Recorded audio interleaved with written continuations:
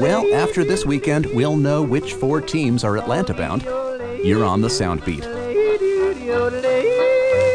Out of the 330 schools in NCAA Division I men's basketball, the 68 teams that made the tourney have been whittled to 32, 16, 8, and now the final 4 are moving on to the Georgia Dome in Atlanta. And look, crafting episodes with such care as we use takes time. So we've made these in advance, but we pick the team with the animal mascot.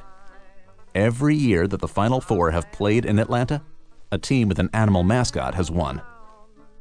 You're listening to Johnny Marvin with Atlanta Bound, a recording made in 1932 on the Varsity label. A happy coincidence.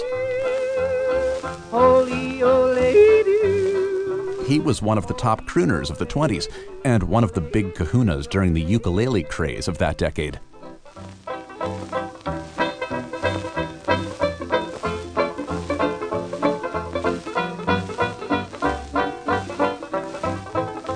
Get on the beat. Download our free podcast at iTunes.